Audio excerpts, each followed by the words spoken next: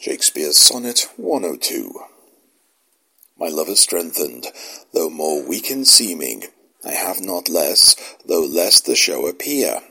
That love is merchandised, whose rich esteeming the owner's tongue doth publish everywhere.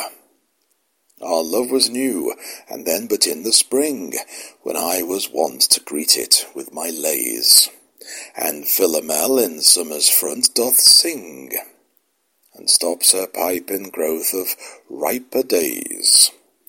Not that the summer is less pleasant now, than when her mournful hymns did hush the night, but that wild music burthens every bough, and sweets grown common lose their dear delight.